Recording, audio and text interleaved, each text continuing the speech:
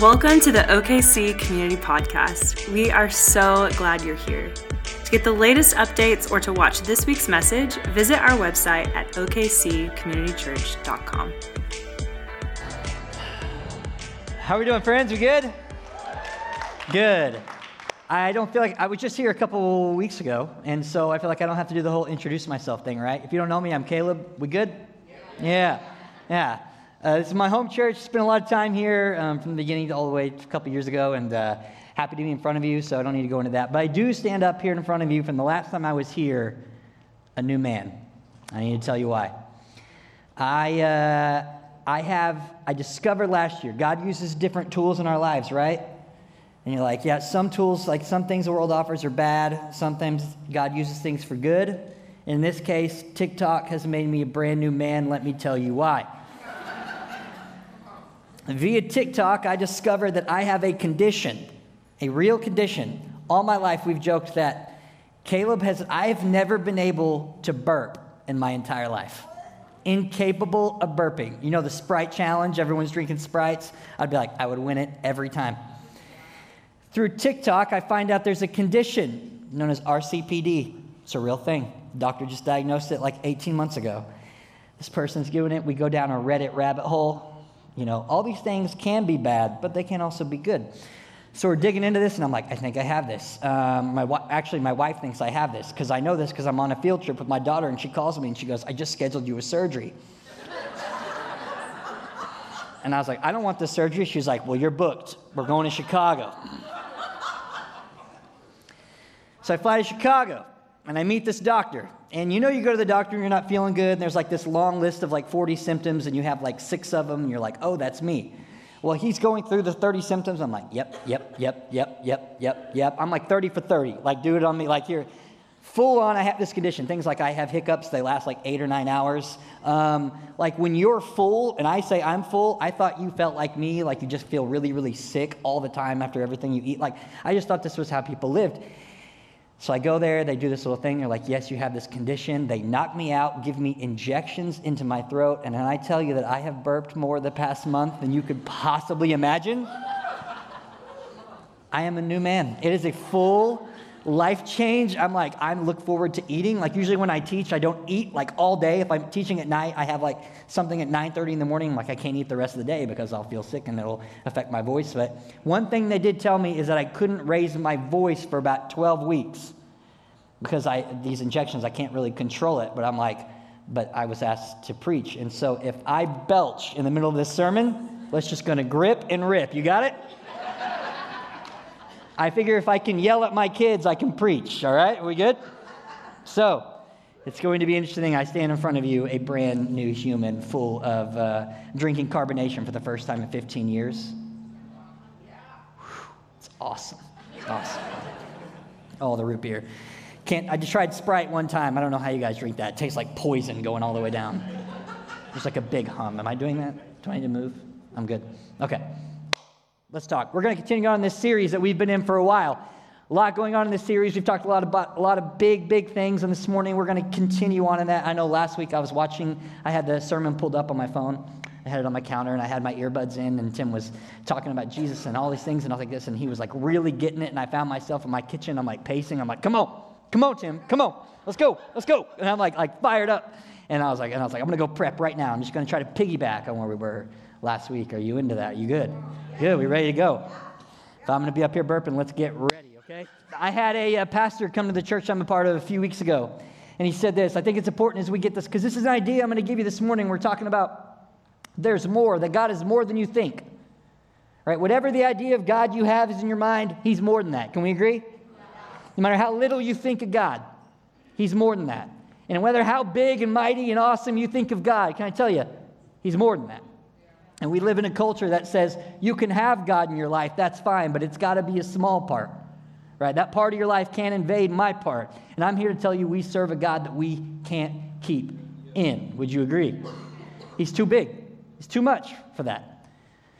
So I had a pastor come the other day. He's like, so I want us to take a posture because we're going to talk about an idea that God's more than you think, and very few of you out there would disagree with this idea. And so I don't want us to read verses that we know and ideas that we know and become numb to them simply because we know them. right? I want us to be like, as this pastor say, he said, we got to be like Elijah, right? We got to stack the wood. When we come into church, let's stack the wood. We can't call down fire from heaven, but let's be ready for when he does. Can you agree? Let's stack the wood this morning and ask him to be present with us. Are you ready to go? Yeah. Lord Jesus, we thank you for this morning. God, I pray that you would do what you do through your word, that you would use it to stir us up, that you would use it to convict us, that you would use it to cause us to soar today, Lord God.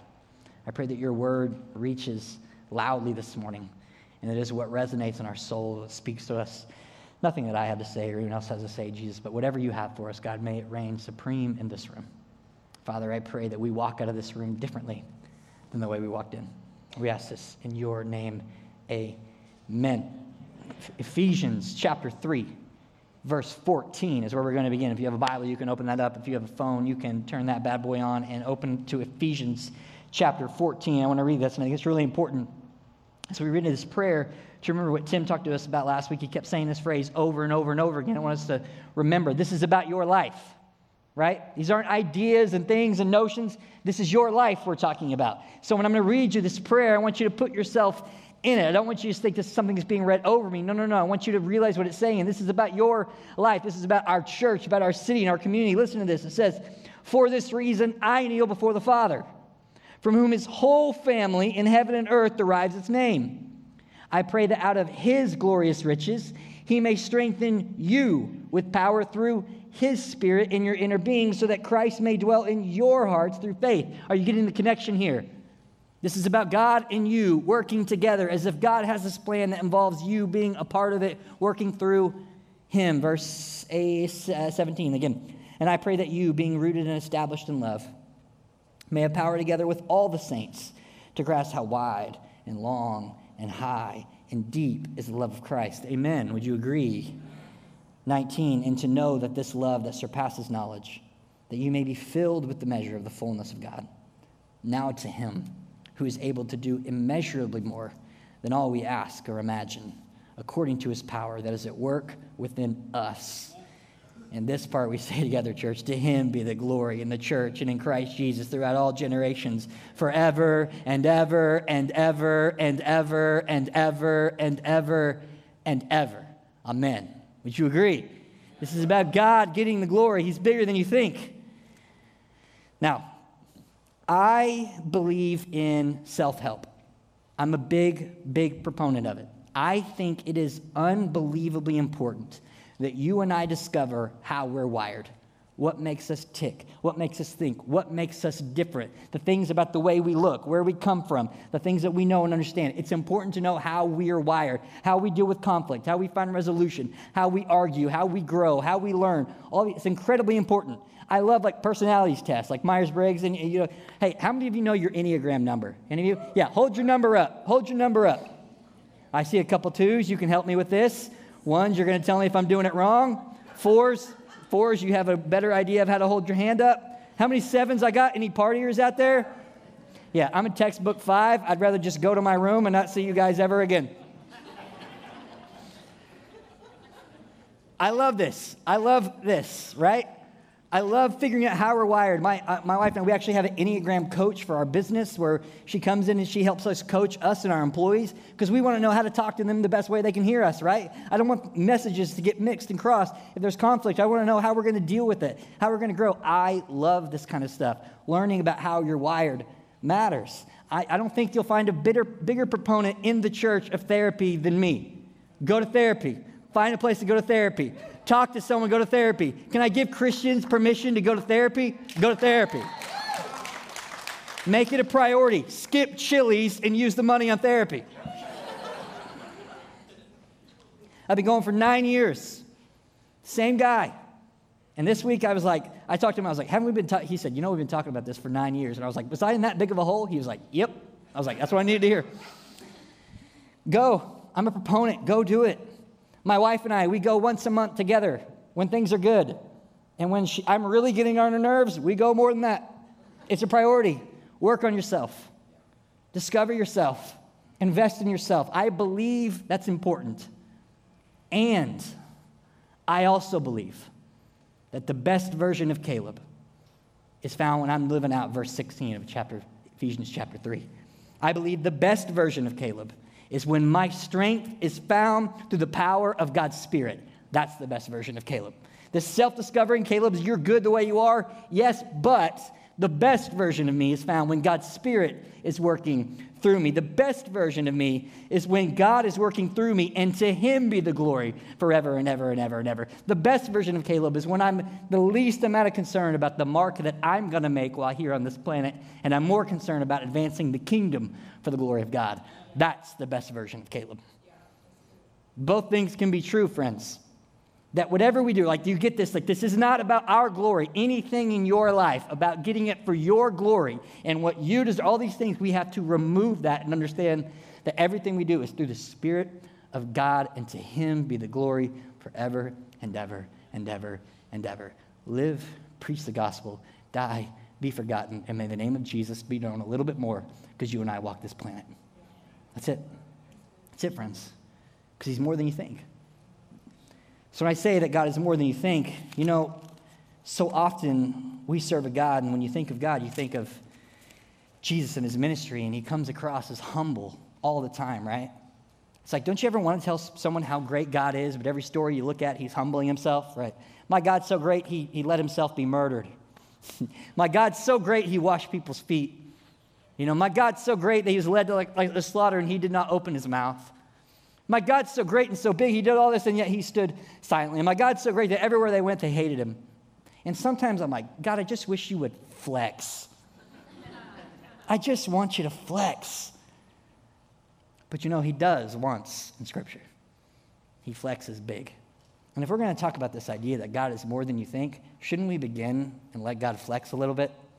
All right, don't you remember, God is really, really, really, really, really, really big. When I talked about he's more than you think, let me remind you how big God is. There's this guy named Job, right? And he's complaining, and everything's gone wrong for Job, and things have all fallen apart. And God takes this moment, and Job's like, I need you to do more, God. I need you to do more, God. I need you to be bigger, God. I need you to do more things, God. And God just had it. And he's like, hey, shut your mouth. Brace yourself. Let me tell you something. Can I tell you about the bigness of our God, church? He says this, church, hey, where were you when I laid the earth's foundation? Tell me if you understand, church. That's my God. He says, who marked off its dimensions? Surely you know. I love, he's also sarcastic, and that's a very biblical thing for all of you sarcastic people out there. Who stretched a measuring line across it? Isn't it fun to see God flex? On what were its footing set, or who laid its cornerstones? While the morning stars sang together and all the angels shouted for joy, who shut up the sea behind the doors when it burst forth from the womb, when I made the clouds its garments and wrapped it in thick darkness, when I fixed limits for it and set doors and bars its place, when I looked at the sea and said, this far you may come and no farther. Here's where your proud waves halt. That's our God, right? Have you ever given orders to the morning or shown the dawn its place, that it might take the earth by the edges and shake the wicked out of it? The earth takes shape like clay under a seal. Its features stand out like those of garment. The wicked are denied their light. Their upright arms are broken. Have you journeyed to the springs of the sea or walked in the recesses of the deep? Have the gates of death been shown to you? Have you seen the gates of the shadow of death? Have you comprehended the vast expanses of the earth? Tell me if you know all of this. Whew, I love it. What is the way to the abode of light, and where does darkness reside? Can you take them to their places? Do you know the dwelling paths to their dwellings? Surely you know, for you were already born, for you have lived so many years. Have you entered the storehouses of the snow, or seen the storehouses of the hail, which I reserve for times of trouble, for days of war and battle? This is the way to the place, or what is the way to the place where lightning is dispersed, or the place where the east winds are scattered over the earth? Who cuts a channel for the torrents of rain and the path of the thunderstorms, to water a land where no man lives, a desert with no one in it, to satisfy a desolate wasteland and to make it sprout with grass? Does the rain have a father? Who fathers the drops of dew? From whose womb comes the ice, whose birth and the frost from the heavens, when the waters become hard as stone, when the surface of the deep is frozen? Can you bind the beautiful Pleiades? Can you loose the cords of Orion? Can you bring forth the constellations in their season, or lead the bear out with its cubs? Do you know the laws of heaven? Can you set up God's dominion over the earth? Can you raise your voice to the clouds and cover yourself with the flood of water? Do you send the lightning bolts on their way? Do they report to you and say, here we are? Who endowed the heart with wisdom or gave understanding to the mind? Who is the wisdom to count the clouds? Who can tip over the water jars of the heaven when dust becomes hard and the clouds of earth stick together? Do you hunt the prey for the lioness and satisfy the hunger of the lions when they crouch in their dens or lie in wait in the thicket? Who provides food for the raven when the youngs cry out to God for their lack of water? Guys, there's 3 more chapters of this. Do you get it? That's how big our God is. The lightning reports and says, are we giving God credit for his work? Are we recognizing God's work all around us? And when you flip on the Discovery Channel and you see that wildebeest get taken out by the lion, God's like, yeah, I did that too. That's actually me. When you go outside in the mornings to take your dog out and you step in the grass and it's soaking wet and you're like, ah, God fathers the dew as well. When the winds blow and the earth shatters, when the bears come forth and all these things, do you understand what he says? It says, who gives the heart wisdom and the mind ability to think? Do you realize that heart and mind that you question the things of God with, he granted you that ability? That's the size of our God. Whatever he is to you, he's more than you think. He's more than you think, and he's doing more than you think all around you. Like there's constant examples in Scripture where God is doing more than people realize, right? He's constantly doing more than you think he is. One of my favorite stories in the Old Testament is a story of Joseph. I feel like I tell it everywhere I go, right? This young kid, things go really bad for him. His brothers sell him.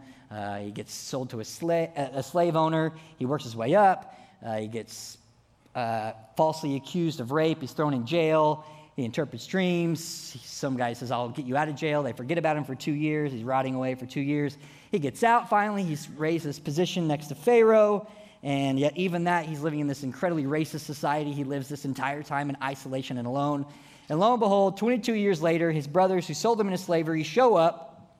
And they come face to face. And they don't recognize Joseph. And there's like some back and forth. And Joseph's like kind of messing with them. And finally, he reveals himself to them. And you would think in this moment, he was like, look what you did to me. I've been suffering for 22 years. In Genesis 45, what he actually says is this. Throw that bad boy up there. He sees him. He can no longer take it. And he says this in Genesis 45, starting in verse 4. Then Joseph said to his brothers, come close to me. When they had done so, he said, I am your brother Joseph, the one you sold into Egypt. And now do not be distressed and don't be angry with yourselves for selling me here, because it was to save lives that God sent me ahead of you.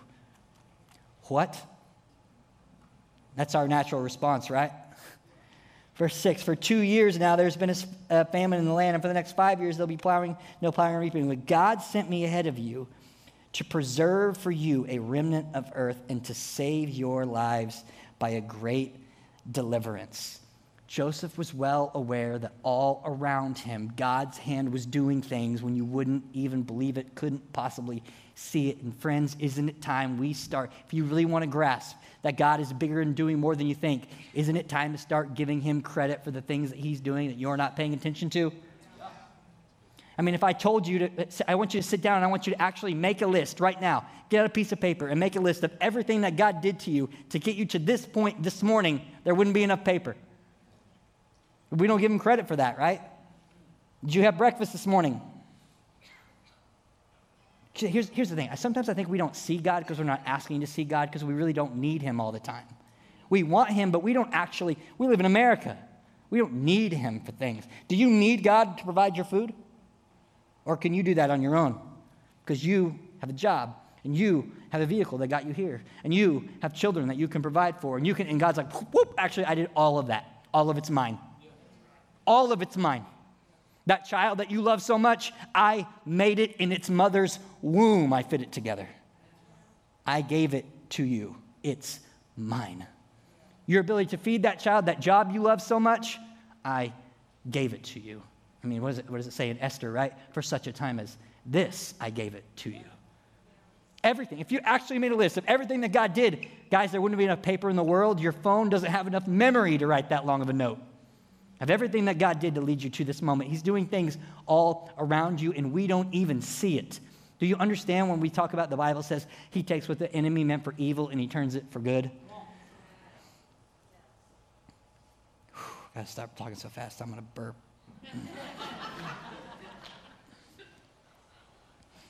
A few months ago, my wife and I were praying when we saw on the news about Afghan refugees coming to Oklahoma. And we decided and felt the Lord call us to sponsor an Afghan family. And so she filled all the paperwork out. I just was like, let's do it, let's go. She did all the work. And we met this wonderful family. The parents our age, they have 4 wonderful children and a baby on the way. And they helped out Americans in their life over in Afghanistan.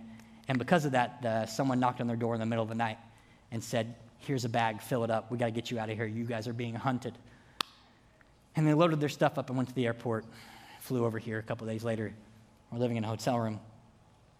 And through our business and our community of people, many of you, we've been able to give them a home. We've been able to get them furniture, got their kids in school. The new baby is here, getting them formula, getting them jobs and a vehicle and all the things that just helping them in their life get acclimated to here. And why am I telling this story? Because the number one country on this planet Earth with the fewest amount of Christians in it, the estimation, the country, number one country in all of Earth, the fewest amount of Christians is Afghanistan. The highest in estimations, there's about 10,000 Christians in all of Afghanistan. And by the way, that was before ISIS took over, and most of those have been murdered. Every pastor has been publicly executed, all of them that was left. So when I say that God has brought 100,000 Afghans to our country and 2,000 of them to our city, God took what the enemy meant for evil, and that is evil. What is happening? That is evil, friends. They tell us, we have to find a way to get our family here. They're being tortured. They're starving. That's evil. And God took what the enemy meant for evil, and he placed them into a city where you can't throw a rock and don't know someone that knows about God. That's a miracle, friends. That's what the enemy is like, look what I'm going to do. I'm going to destroy a country that most people don't care about, and he is, and God is not present at all in that country before what happened a year ago, and now is even less so. And God's like, sometimes God says what in Scripture, right? I want you to go to the ends of the earth. And sometimes Christians need to wake up, and God's like, don't worry, I got you. I'm going to send the ends of the earth right here to this city. That's what God does. That's the working in the hand of God that's happening all around us that we've got to ask God, would you make us aware of your working so we can step into? Do you understand in Hebrews? So it tells you to fit yourself with the armor of God, what he's talking about.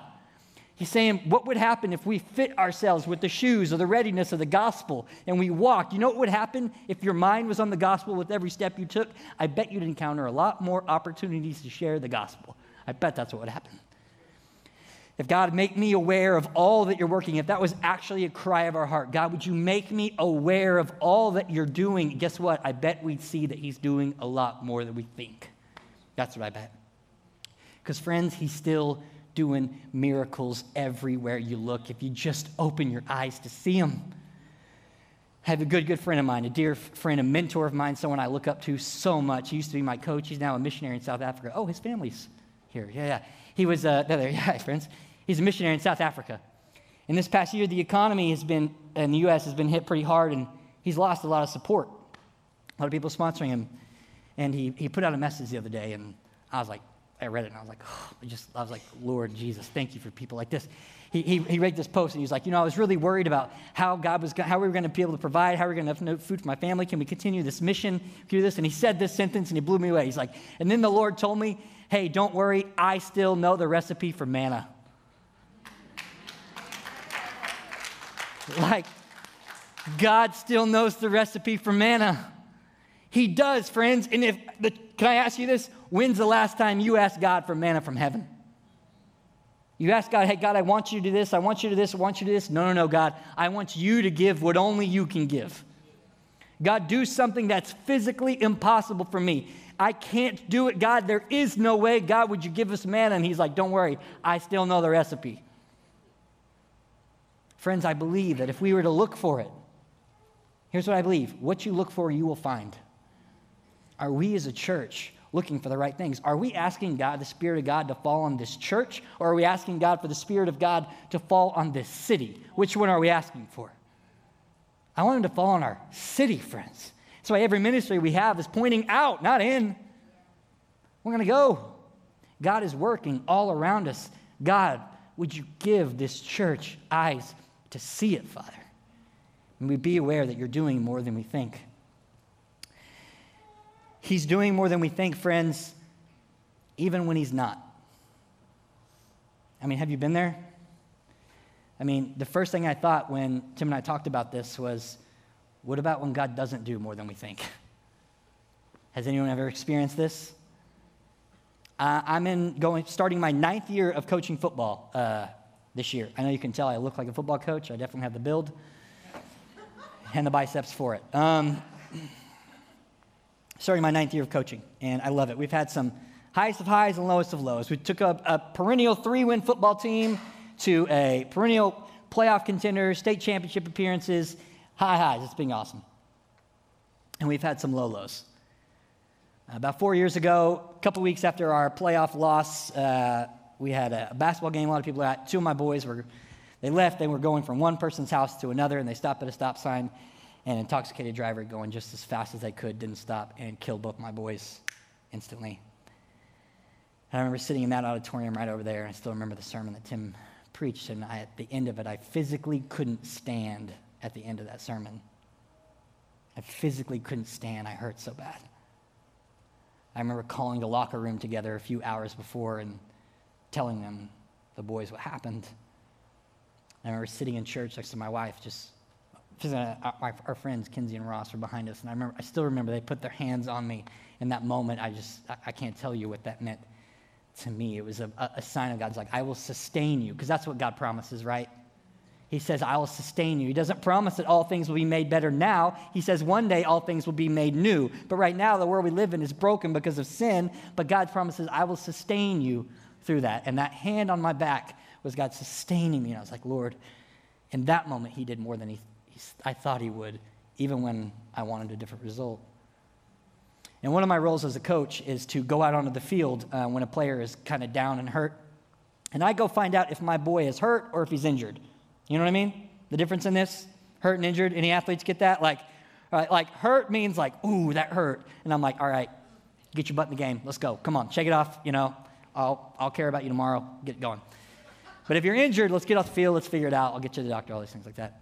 And it was 2 years after the other accident, and one of my boys, nothing happened. I was like, what's going on? He must be cramping. And so I run out of the field to see if he's cramping, and I'm yelling his name. I'm like, hey, and I'm yelling his name. And I was like, hey, you all right? You all right? You cramping? You cramping? Sit up, sit up.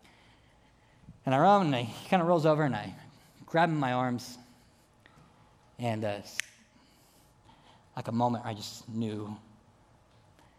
I call for the doctor, and we call an ambulance, and he goes to the hospital, and all night long, I cry out, God, I need you to do more.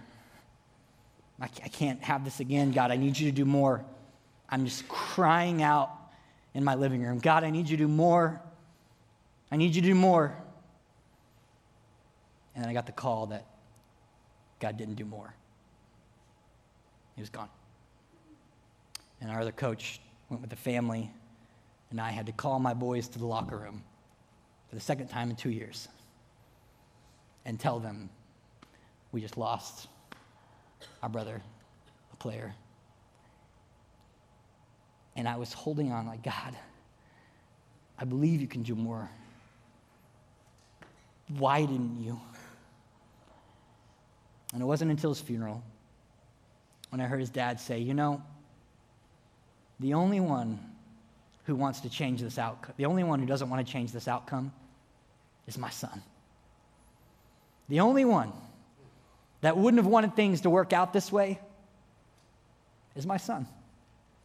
Because my son is in the presence of a king. My son is at a place so amazing that what we cherish here on earth, this thing of gold that people chase after, it's so meaningless in heaven. It's what we line the streets with. Friends, hang on. He said, we're going to hang on to the promise of heaven that even when God didn't do for us, he did. That even when God doesn't come through like you want him to, that even when God didn't do more, he did, friends. He's already done it. Can I give you this? If you're in this room and you've said yes to Jesus, if you've been reborn, renewed, restored by the grace of Jesus, eternal life is not something you and I are looking forward to. It's something we're living in right now. That's something we're living in. This is why death is not part of the equation for those of us. We hang on to the promise of heaven, that even when God didn't do more, he did more than you could ever imagine, guess, or request through his son Jesus, for those of us said yes to Jesus. Even when we didn't do more, he's doing more.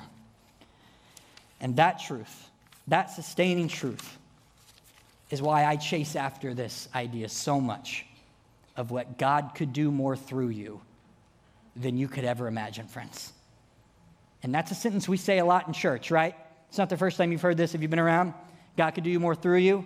I want to look at this verse in Matthew. It says this, a verse that you're like, oh yeah, and it says this, a verse, Matthew 17:20, it says, he replied, Jesus is speaking, because you have so little faith. He says, I tell you the truth. If you have faith as small as a mustard seed, you can say to this mountain, move from here to there, and it will move. Nothing will be impossible for you. Now, that's a verse that many of you have heard. Would you agree? Now, does that verse really hit home? No, right? What are you picturing? We don't have mountains. We have Mount Scott, but that's just like a really big hill in Oklahoma, right? Like when I read this verse, I'm not picturing me going to the Rocky Mountains and be like, I want you to move from here to here. Like that doesn't click in my brain, right? So I want to show you a picture. Throw that bad boy on the screen. Here's a picture, okay? Jesus is talking. This is in Israel, just outside of Jerusalem, okay? Jesus is standing right around here, these little buildings down here, when he's giving this sermon, when he's telling this story. And what you got to understand is, see that tall mountain in the back? It didn't used to be so tall.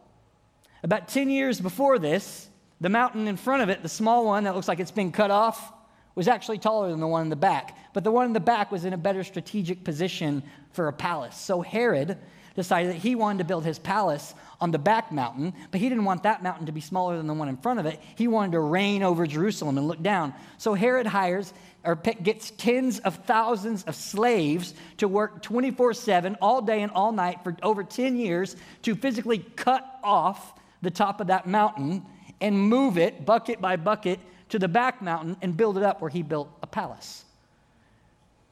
So Jesus, and there's mustard that grows all over Israel. Jesus is sitting there, they're talking, they're having such little faith, and he's like, why aren't you guys getting it? Don't you ever feel like Jesus does that with us? Sometimes, like sometimes we read the Bible and like, he's so brilliant, and other times it's like he knows that we're idiots, and we're gonna be like, what do you mean? He's like, okay, let's say you're a sheep, and I'm a shepherd, and we're like, oh, it makes sense now.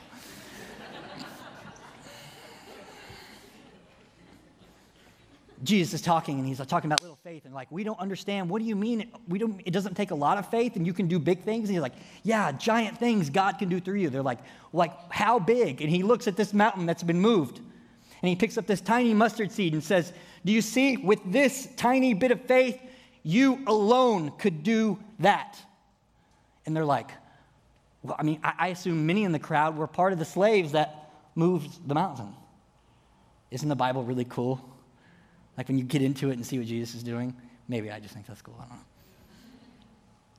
This is what he's talking about. He makes it tangible right there for them. Do you realize what you could do? Big, giant things if your feet are ready with the gospel. Do you not realize the kind of impact that you could have, friends? That God could do more through you than you could ever imagine, guess, or request in your wildest dreams. That's the kind of impact and faith that God's calling you to. So let's give you an example, right? The year is let's talk about this.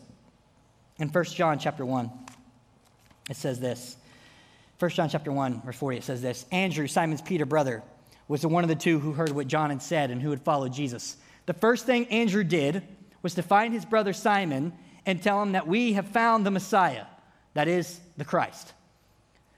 How many of you know about Peter? We know about Peter? Probably the most famous of all the disciples, correct? He was the one who walked on water, cut a dude's ear off, denied God, came back, and then he was the leader of the first church.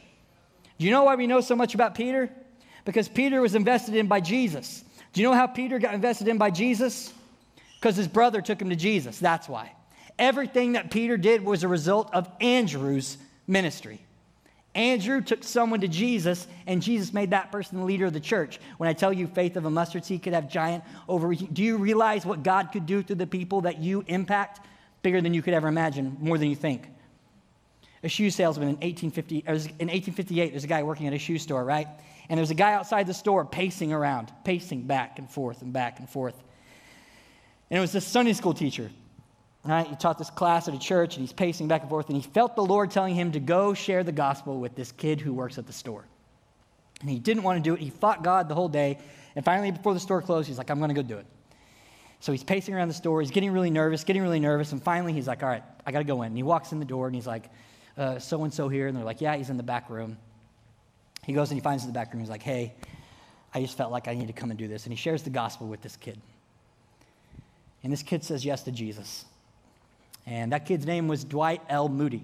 Okay, I don't know if you've ever heard of D.L. Moody, but he's one of the most famous evangelists that's ever lived.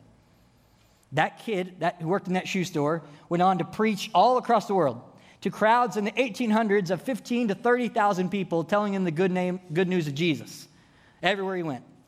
And in that crowd, there's a guy named Frederick Meyer. And he gave his heart to the Lord, and he began a preaching ministry. And through his ministry, there's a guy who showed up named Chapman, who was already a believer, but decides, I'm going to go where I live and start a preaching ministry where I live. So Chapman goes around, he's like, I need more people to help me. So he hires a guy named Billy Sunday. He's a retired baseball player. Billy Sunday becomes one of the greatest evangelists in all of America. He's traveling, he tells people all about Jesus, and he's getting so many requests to go to so many different towns. He's like, I can't preach at all these places at once because they're riding, via horse. And he's like, I got to go. I need more help. And so he hires his buddy Mordecai to come preach with him. And Mordecai goes, he's preaching in South Carolina one night. He sends Mordecai to North Carolina, and he preaches. And there's this little kid who comes to this sermon. His name's Bill Frank, and he shows up, and he gives his heart to the Lord. And Bill Frank is known to us as a guy named Billy Graham, who's led more people to Jesus than anyone you could ever imagine.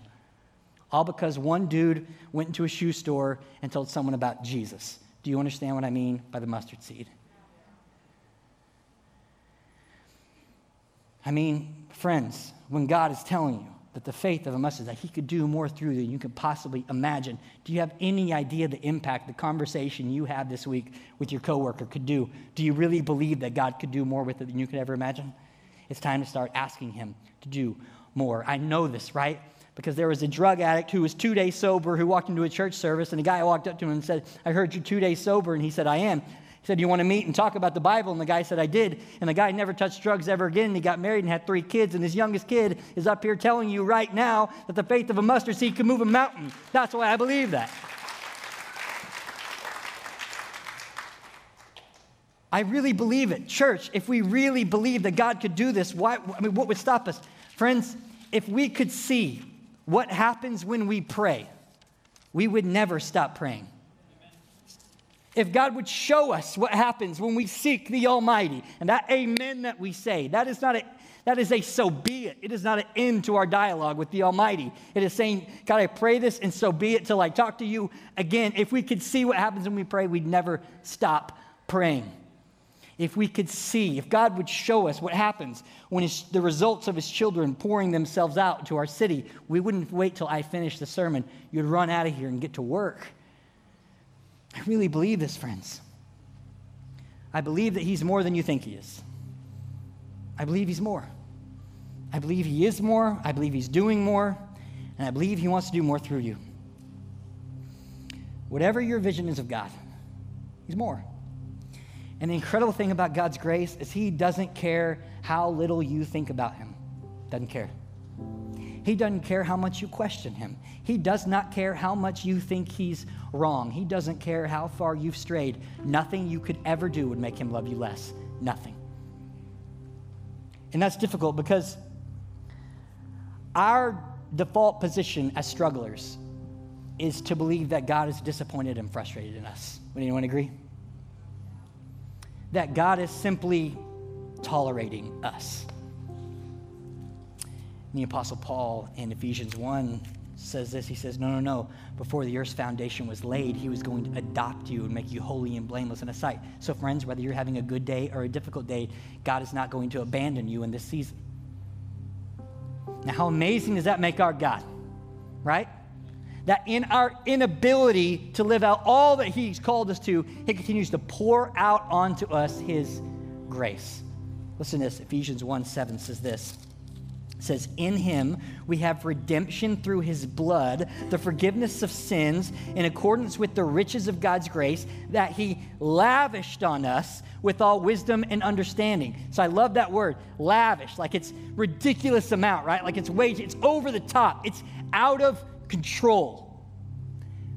Men and women of God who are in Christ but struggling, listen, God does not regret saving you. He doesn't regret it. You haven't surprised him with the way in which you live your life. God's not watching how you are this week, watching how you stumble and fall, watching how you struggle, and regretting to pay the price for you in full. You have no sin, past, present, or future, that's got more power than the blood of Jesus Christ. None. This means that your salvation wasn't a past event alone. It doesn't mean that Christ is continuing to save you. He didn't forgive your past sins and leave it up to you and me to conquer our present and future sins, which means it doesn't matter how you walked in this room. God wants to rescue you. God wants to save you. He wants to pour out and lavish his grace upon you. This is the grace that's more than you could ever think. So my prayer this morning, as I say every time I'm up here, is that we will walk out of this room differently than the way we walked in. And how do we do that in this a sermon that's just about how big God is? Well, could you say yes to something? Could you maybe recognize that I need to say yes to them? And here's what I believe. I believe there's someone in this room, people in this room, that have never said yes to that grace that's been lavished upon you. That ridiculous, unbelievable grace. There are people in here that don't have the hope of heaven to hold on to. Can I give you this encouragement? Can I tell you that there's nothing in the world that anybody else in this room would care more about than you saying yes to that grace of Jesus? There is nothing that can make us more fired up than that. Church, do you agree? Nothing that can fire us up more than that. Let's walk out of here differently than the way we came in. I'm going to ask you right where you're. Just where you are. Well, I don't want to waste any time. Just close your eyes right where you are. Here's what it is. If you want to experience that grace that God's given you, that lavished upon grace, that ridiculous amount, way too much, that over-the-top grace, I'll lead you in a prayer right now. It's just as easy. You just got to mean it with all your heart. All you got to do is say, Father God, in the best way I know how, I turn my back on my sin, and I put my trust in you. Thank you for saving me. Thank you for pouring out your grace onto me.